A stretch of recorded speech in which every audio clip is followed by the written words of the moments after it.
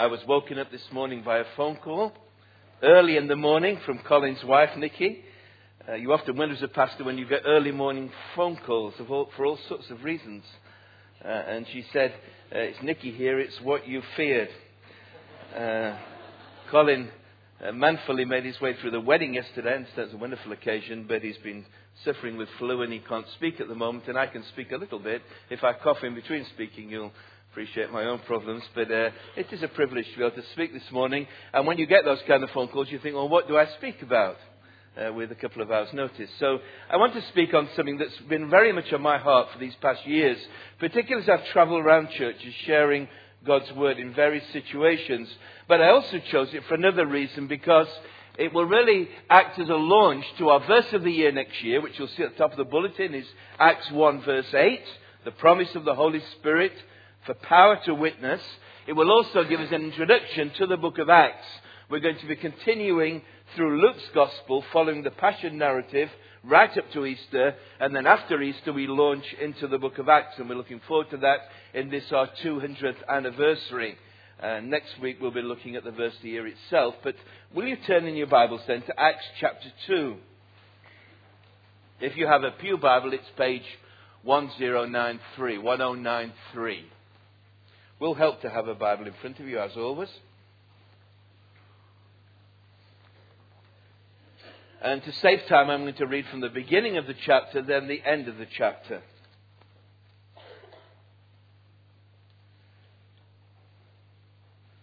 We read these remarkable events on one of the most remarkable days in human history. When the day of Pentecost came, they were all together in one place. Suddenly a sound like the blowing of a violent wind came from heaven and filled the whole house where they were sitting. They saw what seemed to be tongues of fire that separated and came to rest on each of them. All of them were filled with the Holy Spirit and began to speak in other tongues as the Spirit enabled them. Now they were staying in Jerusalem, God-fearing Jews from every nation under heaven. When they heard this sound, a crowd came together in bewilderment, because each one heard them speaking in his own language. Utterly amazed, they asked, "Are not all these men who are speaking Galileans? Then how is it that each of us hears them in his own native language?" Parthians, Medes and Elamites, residents of Mesopotamia, Judea and Cappadocia, Pontus and Asia, Phrygia and Pamphylia, Egypt, and the parts of Libya near Cyrene, visitors from Rome, both Jews and converts to Judaism, Cretans and Arabs, we hear them declaring the wonders of God in our own tongues. Amazed and perplexed, they asked one another, "What does this mean?" Some, however, made fun of them and said, "They've had too much wine." Then Peter stood up with the 11, raised his voice, and addressed the crowd. "Fellow Jews and all of you who live in Jerusalem, let me explain this to you. Listen carefully to what I say." And then what follows is Peter's explanation and this great sermon, which I assume is a summary. If it's not a summary, we should all be preaching 5-minute sermons. And he comes to the conclusion in verse 36. Let's pick up the reading there.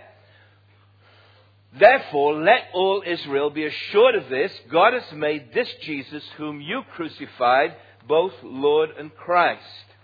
When the people heard this, they were cut to the heart and said to Peter and the other apostles, "Brothers, what shall we do?" Peter replied, "Repent and be baptized, every one of you, in the name of Jesus Christ for the forgiveness of your sins.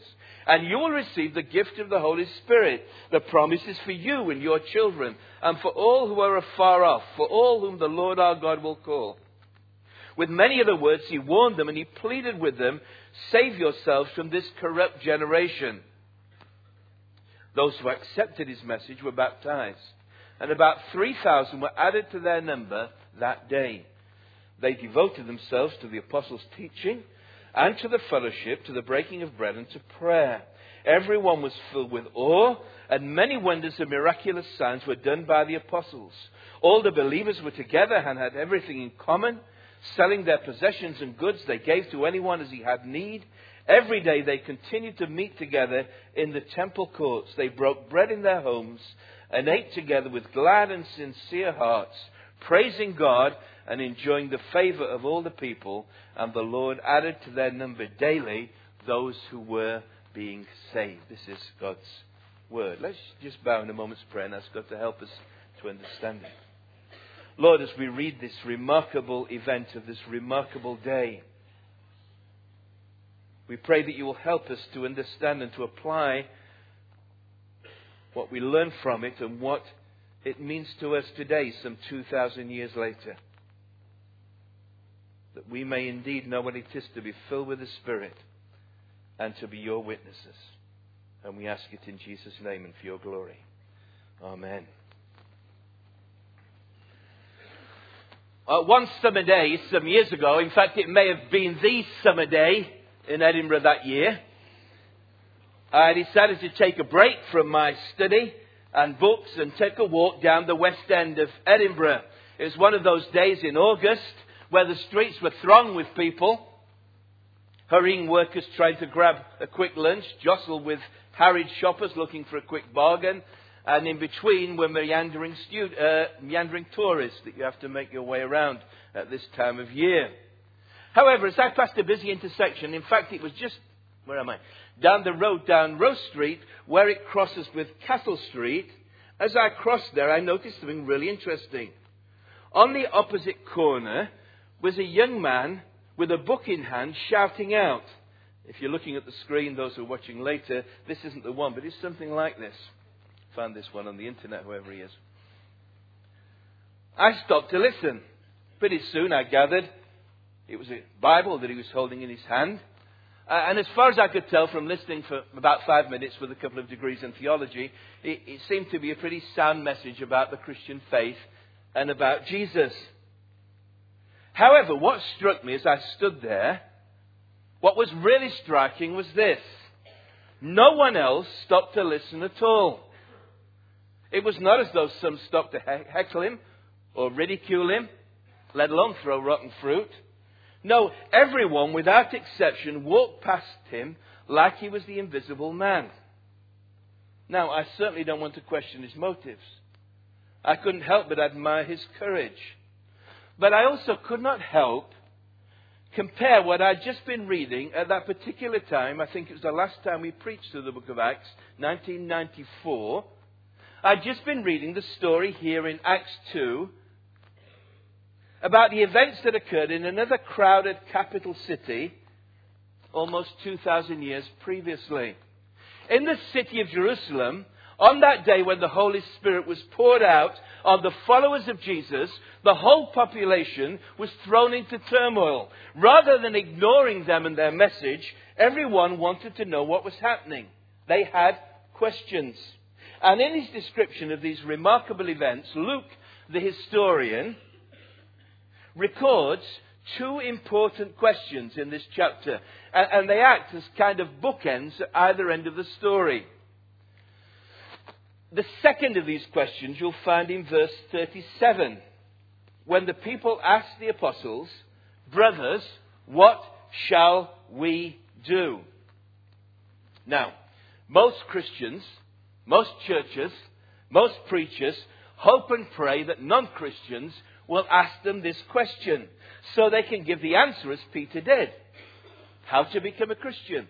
Repent and be baptized in the name of Jesus Christ for the forgiveness of your sins, and you'll receive the Holy Spirit. And we long and pray for the same kind of response. 3,000 people in one day. We'd settle for 30 or maybe even 3.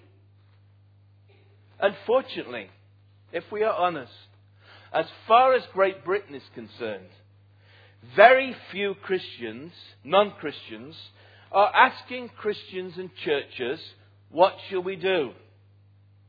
And the reason for this, I would suggest, is that very few non-Christians are asking the first question that the people of Jerusalem asked the followers of Jesus on the day of Pentecost. At the beginning of the story, recorded in verse 12. Here's the first question. What does this mean? Which provided the opportunity for Peter to preach his great sermon. You see, I can still remember it. As I walked back down Rose Street from that street corner, it was not with any sense of condescension towards the young man. As I passed the building with the sign that said, Charlotte Baptist Chapel. I was not comforted by the thought that usually on a Sunday, 1,000 people pass through our doors morning and evening in total. But I was disturbed by the fact that hundreds of thousands of people pass these doors every year, and very few stop to ask, what does this mean? You ever stood outside the chapel? To watch people walk past, they kind of glance at walk past and they walk on their way. Some of you will know that some 2 years after I began here, in 1994 I think again it was, we commissioned the Christian Research Association to undertake a survey of the congregation, and we filled in a census form back and front, and then a report was presented by the director, Dr. Peter Brearley, to the elders at that particular time. Those who were around at that time will remember what his findings were. There were two things that stood out.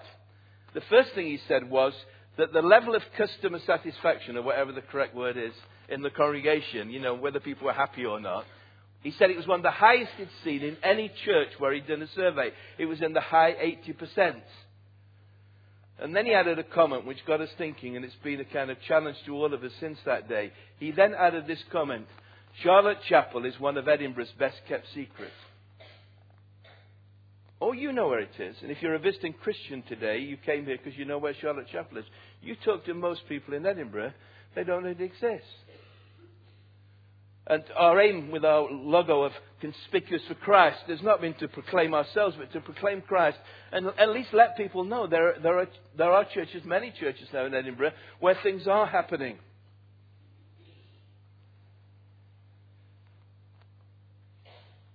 But having said that, I believe as we come to our 200th anniversary, 2008, that we still have a long, long way to go. And we are light years away from what happened in Jerusalem on the day of Pentecost. Now, I realize that the events on that day were unique, unrepeatable in the history of the church. I'm not expecting that we should all rush out into the streets proclaiming the gospel in languages that we've never learned, though as a linguist and Bible translator in Pakistan, India, Nigeria, I've often wished that I had that ability. But I am convinced about this. And if you forget everything else I've said this morning, I hope this sticks in your mind. I'm convinced about this.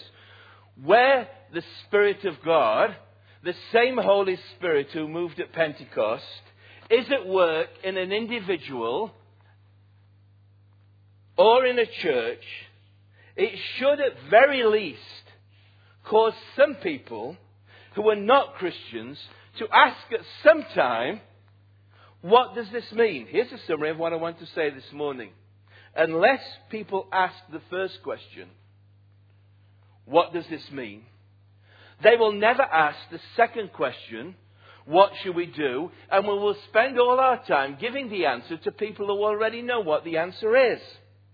While vast crowds of people pass by and never stop to ask, what does this mean? And I would suggest to you that as far as the church in Britain is concerned, perhaps in the West, this is largely the case. So if this is the case, as we start a new year, what can we do to rectify the situation? How can we ensure that the needy and lost people in our society, in our city, in our neighbourhood, begin to ask not only the second question, what should we do, but ask the first question, which must precede it, what does this mean? There must be something about us. If God the Holy Spirit is at work in us, there must be something about us in a Spirit-filled church or a Spirit-filled Christian that will cause people to ask, what does it mean? There should be something that cannot be easily explained in human terms. As on the day of Pentecost, cynics may come up with suggestions that they were drunk. Better than being ignored because we're irrelevant. So what are the sort of things that should characterize a Spirit-filled church? That's what I want to leave with you this morning. Now, there are all sorts of things we'll see as we come to the book of Acts, if the Lord tarries and if we continue with this series, God willing, after Easter. And I hope you'll stay with us and think this through.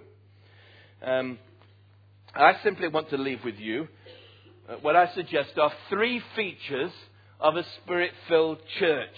And you can add others to this. This is not a comprehensive list, but 3 key features of a Spirit-filled church. Okay, here's the first one.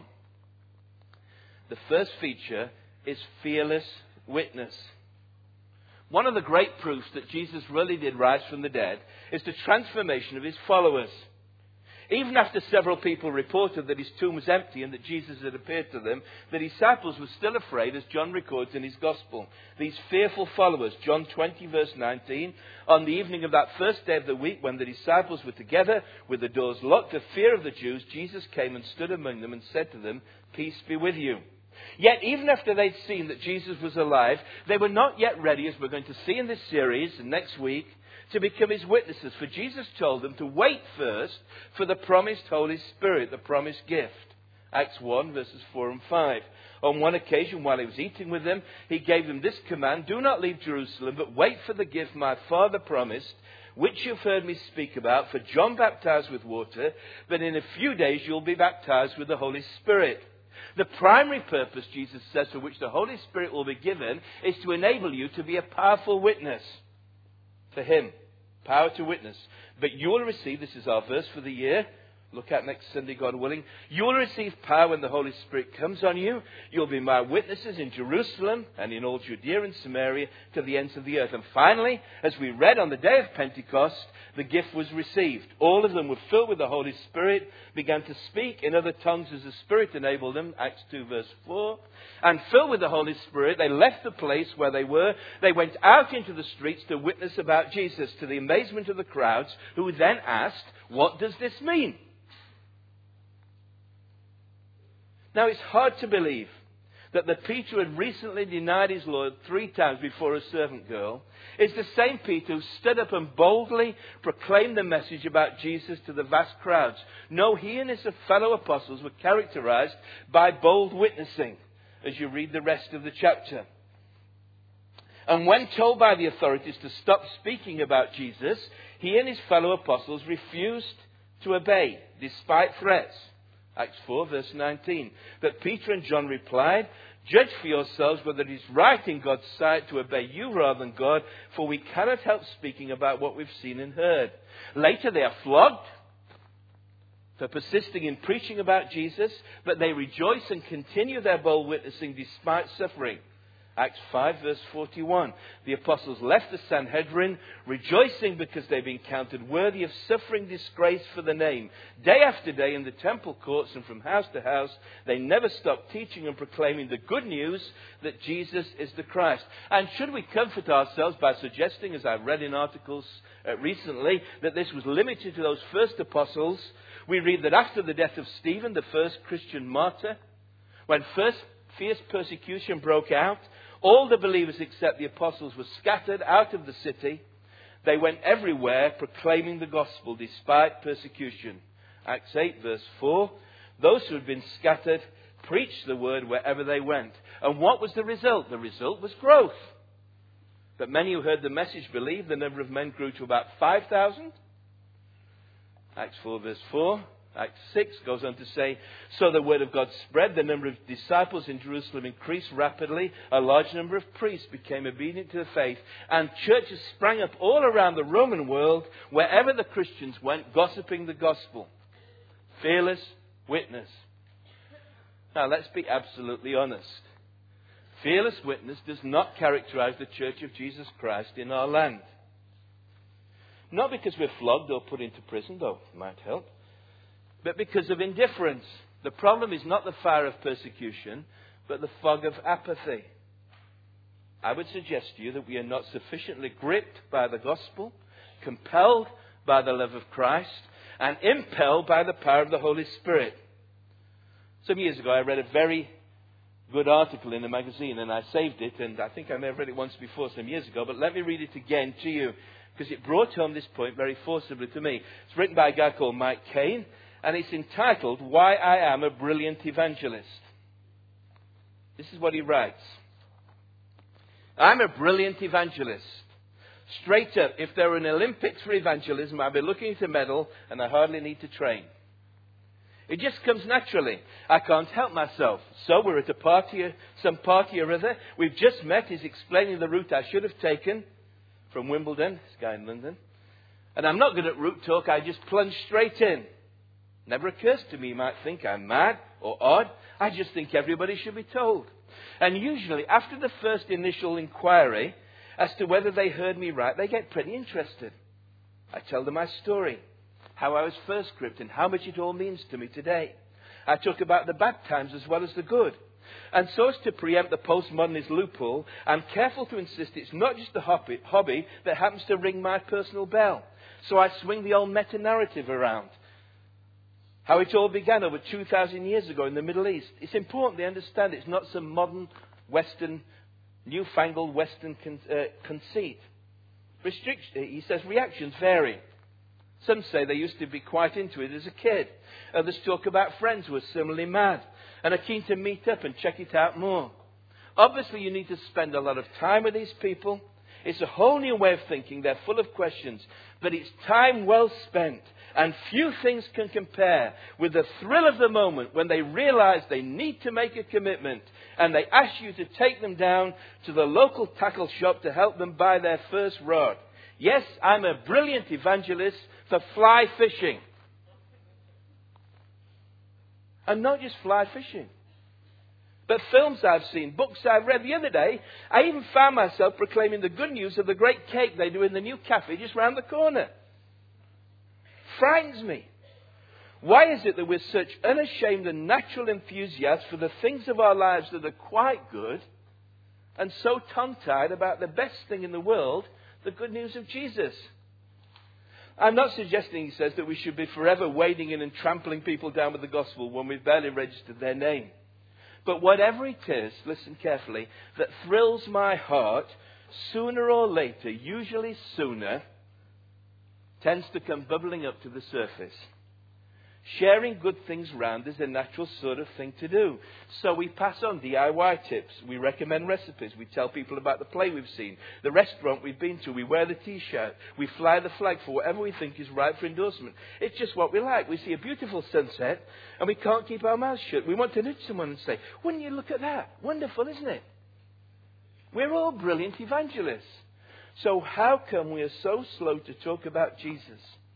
Does the tightness of our lips betray the coldness of our hearts? Is the reason that the gospel doesn't bubble up to the surface of my conversation that in the depths of my heart I'm not gripped by its wonder? Am I actually more thrilled by fly fishing than by Christ? Do my longings for my friends center far more on their enjoyment of the weekend than on their enjoyment for all eternity of the God who made them? I find that challenging. And it speaks to each one of us. Now, it may be that you've never had an experience of Christ. You don't know what it is to be filled with the Holy Spirit. And that will make no sense to you at all. But for those of us who claim to know Christ, to have repented of our sins, to have been gripped by the love of Christ, is it not a challenge? Why, we're not all brilliant evangelists. Those early Christians were marked by fearless witness, so that people ask, what does this mean? Then they're able to give an answer. We need to move on. Notice the second thing about these early Christians, which marked them out as Spirit-filled. Not only fearless witness, but also, secondly, selfless generosity. What did Jesus say? What's the one thing that should mark Christians out above all else? What's the distinguishing mark of the followers of Jesus? Jesus said, a new command I give you, love one another. As I have loved you, so you must love one another. By this, all men will know that you're my disciples if you love one another. Now, the love he's speaking about is not a human love. It is a love like that of Jesus. Love to the loveless. Love to the undeserving. Love to the unresponsive. Love that lays down its life for one another. Love that forgives. Love that considers others better than yourself. Supremely, it is a love that is seen in action. The love of God is not just an emotion that God felt warm about us, seeing our plight. No, God so loved the world that he gave. And if we love like him, our love must be seen in action. And this was seen in those first Christians in practical acts of kindness that cost the giver. Acts 4:32, all the believers were one in heart and mind. No one claimed that any of his possessions was his own, but they shared everything they had. Acts 4:35. And 34 and 5. There were no needy persons among them. From time to time, those who owned land or houses sold them, brought the money from the sales and put it at the apostles' feet. It was distributed to anyone as he had need. That kind of love is unnatural. Why, you see someone in the newspaper raise a couple of £100 for charity, and it's in the newspaper. Yet the kind of selfless generosity that the Christians showed to each other was news in the Jerusalem Times. You may remember a few years ago when we finally raised the money for the new building at Nidri. It was about nearly £700,000. I had a phone call from a reporter on the evening news. I don't exaggerate when I say she rang me back 6 times in one day to get the story straight. She rang me up and said, I hear you've raised some money for some place in Nidri. And I said, yes, it's a church. We're raising the money for it. So she said, how much money did you raise? So I said, well, it's nearly £700,000. She said, £700,000? You must have some very rich people in Charlotte Chapel. So I said, well, I'm not really sure about that. She said, well, somebody must have given a lot of money. So I said, well, I don't know, but I'll check for you. So I don't know who gives what in this church, and I have no desire to know.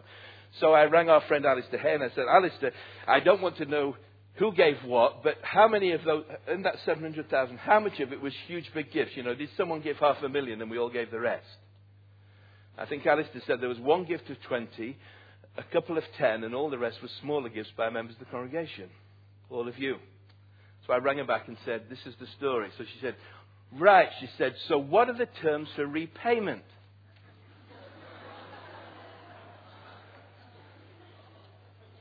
So I said, no, there's no repayment. They're gifts. So she said, okay, and then she rang me back again. She said, let me see if I got this right. These people gave this money with no repayment. So why did they do it? What's in it for them? There's a clubhouse for the members of Charlotte Chapel. We'll all go up to Nidri and play 5-side football. I tried to explain it. It's almost impossible to explain something like that to a person who hasn't got Christian convictions. You may have seen the headlines. Finally, there's a picture in the newspaper of myself, Rory, and John Lowry, and the heading was charity giving on a biblical scale. Well, it's great. As Christians, we should be characterized by that, by generous giving, giving that hurts. It's great. I'm so delighted that we gave nearly £10,000 for Iraqi Christians, over the Christmas period while we were celebrating Christmas. But let's keep giving. Let's look out for those in need. Is our giving sacrificial or is it comfortable? Do we look out for those in need? Whenever this subject's raised in church, people immediately start asking questions about tithing. Listen, I've been around the block as a pastor a few times.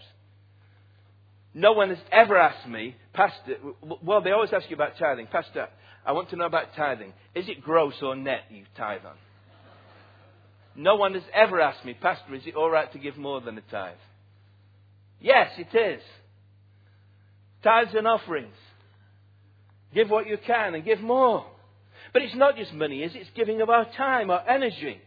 It's giving not out of duty, but out of love. It is a selfless generosity that reaches out to other people that is remarkable, and people begin to ask, why do you do that?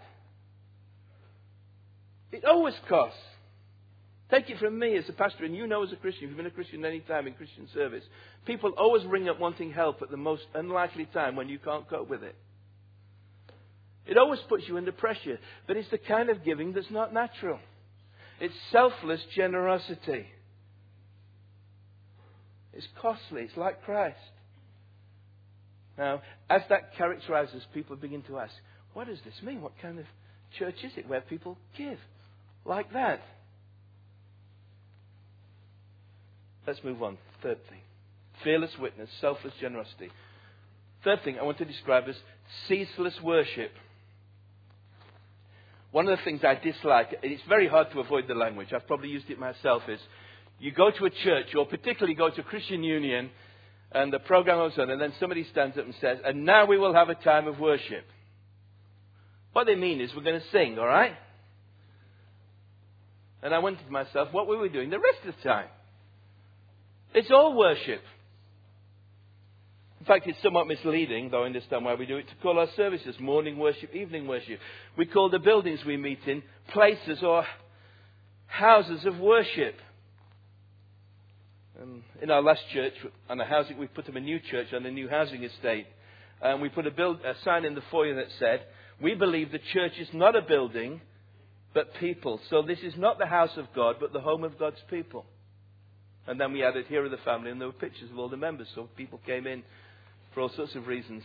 It's a community centre as well, and saw who the family were.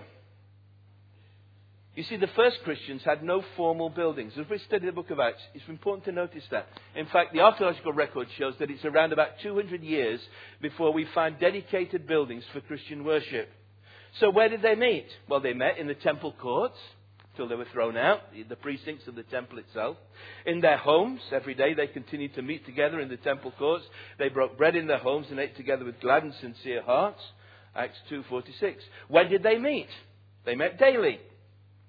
They met at times of crisis, when the apostles were thrown into prison. Soon they began to meet on the Lord's Day, not the Jewish Sabbath, but the day when Christ was raised from the dead on Sunday. You know when the early Christians met for worship on Sundays? They didn't get special dispensation from their employers. "I've now become a Christian. I'm going to clock in late in the afternoon, or I can't work today." No, the early Christians met before dawn on the Lord's Day, worked a full day, and then they met in the evenings after they'd worked a full day. And what did they do? They devoted themselves to the apostles' teaching, to the fellowship, to the breaking of bread, and to prayer. What I'm trying to say is that following Jesus was such a natural part of their life. Ceaseless worship, everything done for the praise of God. And the result was that people were attracted to Christ because they saw that this was so important to them and a natural part of their lives. Praising God, enjoying the favour of all the people, and the Lord added to their number daily those who were being saved. So I simply ask you, are our lives characterized by ceaseless worship to God? Is the Lord Jesus Christ the center of everything we do? Is our identity centered around Him? What do we talk about when we meet together? When crises arise, is it natural to come together to pray and to fast? When did we last fast? Struck many years ago when I was working abroad, speaking to an engineer who worked for a company out there, and I was working with a church. And he said to me, "Well, I've worked it out," he said. "You're a Christian and go to church, and I'm into golf and go and play golf." And I said, "Well, what do you mean?" He said, "You go to church once a week, I go and play golf at least once a week. That's my hobby, that's your hobby." In other words, life is divided between the sacred and the secular, between what we do in church on Sundays and what we do elsewhere. And the challenge of the early church is that being a follower of Jesus is a natural part of everything, of all of our lives. Now, there's nothing new about this. 2 centuries ago here in Scotland, godly Scottish minister Horatius Bonar wrote a hymn on this theme. We don't sing it very often, maybe we should sing it more often. If you've been around a long time, you'll know what the words are. "Fill thou my life, O Lord my God, in every part with praise, that my whole being may proclaim thy being and thy ways. Not for the lip of praise alone, nor in the praising heart, I ask but for a life made up of praise in every part. Praise in the common things of life, its goings out and in. Praise in each duty and each deed, however small and mean. Fill every part of me with praise. Let all my being speak of thee and of thy love, O Lord. Poor though I be and weak, so shall no part of day or night from sacredness be free, but all my life, in every step, be fellowship with thee." Now, when Christ is at the centre of your life, like that, of ceaseless worship, praise to Him, people will ask, what does this mean? Now, nearly finished and our time has gone. Here are these 3 features that I've suggested, and there are others, as I've mentioned, of a Spirit-filled church. Fearless witness to others, selfless generosity to one another, ceaseless worship to God. So that people began to ask, what does this mean?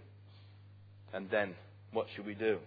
So what about us? Is this one of these Mission Impossible sermons?